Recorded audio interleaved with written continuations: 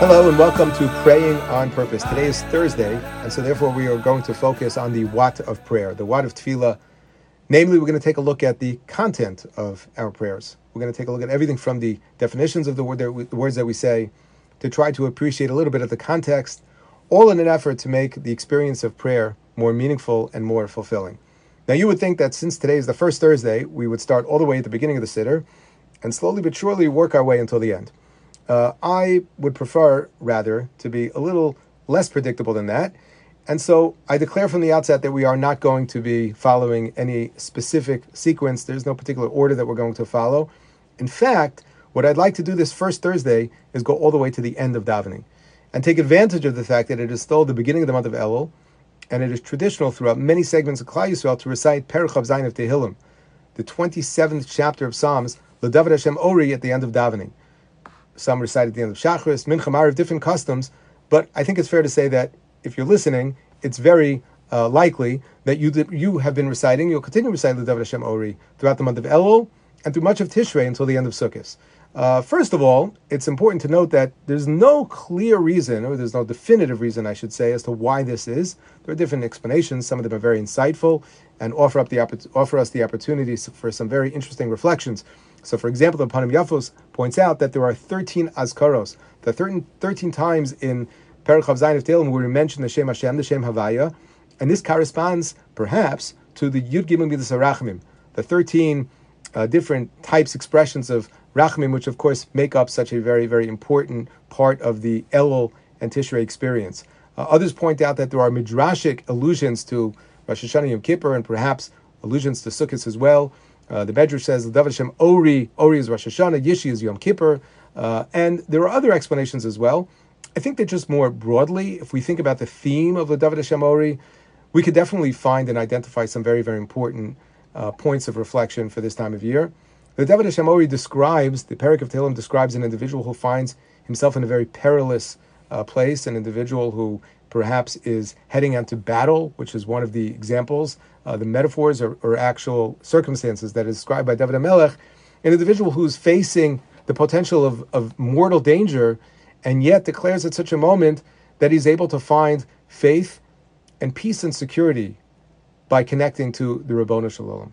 And so therefore, even though there are many things around me that leave me feeling very afraid and very vulnerable and uncertain about my future, I am still able to achieve a sense of security and optimism, knowing that I am in good hands.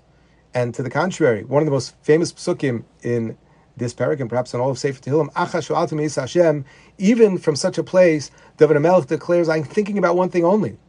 I know that there are many, many things around me which threaten my survival, but Acha Shu'altem Yis Hashem Osav Vakesh, all I can think about is Shifti B'Ves Hashem. All I can think about is my relationship with you. And I think that this is a very, very important way of relating to this time of year. We are preparing now for the Yom Noraim, which is perhaps loosely translated the days of awe, a time of year in which we all feel very vulnerable, uncertain, afraid. There could be a certain mood of dread and terror, if you will. And L'David Hashem Ori, which we recite daily, reminds us, that's not the only message of this time of year. To the contrary, perhaps we need to find balance between a sense of real concern and fear and worry about the uncertainties of the future, but at the same time, feel a genuine sense of optimism and hope in being able to attach ourselves, to connect ourselves more meaningfully to the Ribbono Shel Olam, precisely during this time of year. So I think as a general approach, the David Hashem Ori fits. And if we don't think of it that way, we should make it fit, because it really can set a certain very, very important tone and help develop a certain mood inside of our hearts and our minds every day throughout this very, very important transformational time of year. I would like to focus on the very last pasuk in Perek Chav Zayin. Kavei al Hashem, chazak v'yameitz libecha v'kavei al Hashem. Loosely translated as, you should have hope, you should have faith in Hashem. Chazak v'yameitz libecha, Hashem should strengthen you and give you the courage in your heart. And then we say again, v'kavei al Hashem. And when you think about it, it seems that there is an unnecessary repetition within this pasuk. Kavei al Hashem, have hope, have faith in God. He should strengthen you. And then again, v'kavei al Hashem. So why do we say v'kavei al Hashem twice? Would it not be sufficient to just say it once? This is the question of the Malbim. And I want to share with you an incredible, insightful, and really very beautiful explanation that the Malbim offers in his commentary on Tehillim. He says, there's a difference between the concept of having faith in another person and having faith in God. He says, Hakivoy lezulaso, when it comes to the experience of putting our faith in another individual, ein hatikva tachlis la'atzma. Having hope, having optimism, attaching ourselves with a sense of yearning and making ourselves dependent on another individual, that is not the tachlis, that is not the objective. The goal is that I should find what it is that I'm looking for. So, for example, if I want a job and I apply for a position, and I know that it all comes down to one individual, so I'm going to turn to this individual, perhaps, and I'm going to say, please, I'm asking you, give me a chance, consider me. You won't regret the decision. And so, therefore, I turn to this individual. I put my faith in him, and I say, please. And the reason I'm doing that is because I want the job. And so therefore, he says, the tachlis hakivui hu shelo yikava od. My goal is that I shouldn't have to put my faith in you anymore. I just want you to say, okay, you're hired, at which point I can relieve myself of having to feel dependent on you. I can say, okay, I got what I'm looking for. I'm very grateful. I appreciate it. And now I'm going to move on. And I'm going to stop feeling reliant on you, dependent on you. He says, Hakivu Hashem hitachlis la'atzma. There is a big difference between that and when it comes to having faith in God. When it comes to having hope and faith in God, that is the goal. That is the objective. You know what the goal over here is?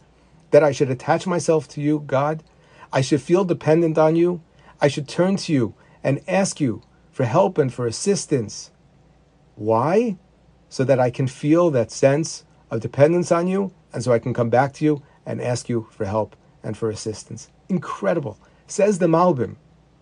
During this time of year, well, he doesn't say this, but I'm going to add it. During this time of year, we feel such dependence. We should feel such dependence on HaKadosh Baruch Hu. We realize how much is at stake.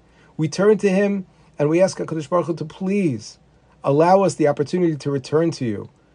Allow us to help us, assist us in our quest to engage in a process that will hopefully be real and genuine and sincere of tshuva. We ask HaKadosh Baruch Hu for success, for health, for prosperity in the year ahead. And so therefore, hopefully, we feel a genuine sense of not just connection to him and not just faith in God, but dependence on him. But says the Malbim, don't forget, the real goal, the real objective is just that feeling.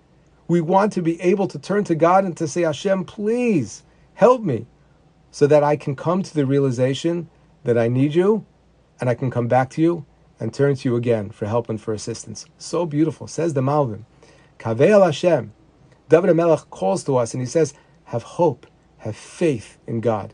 Chazak v'yameitz libecha. Hashem should help us and should assist us in being able to put our faith and our strength in him. Why? V'kaveh al Hashem. So that I can then come back and redouble my efforts and strengthen my relationship with him. What an incredible, incredible daily reminder from the very beginning of the season that we're going to be asking for many, many things. There are many things that we're looking for.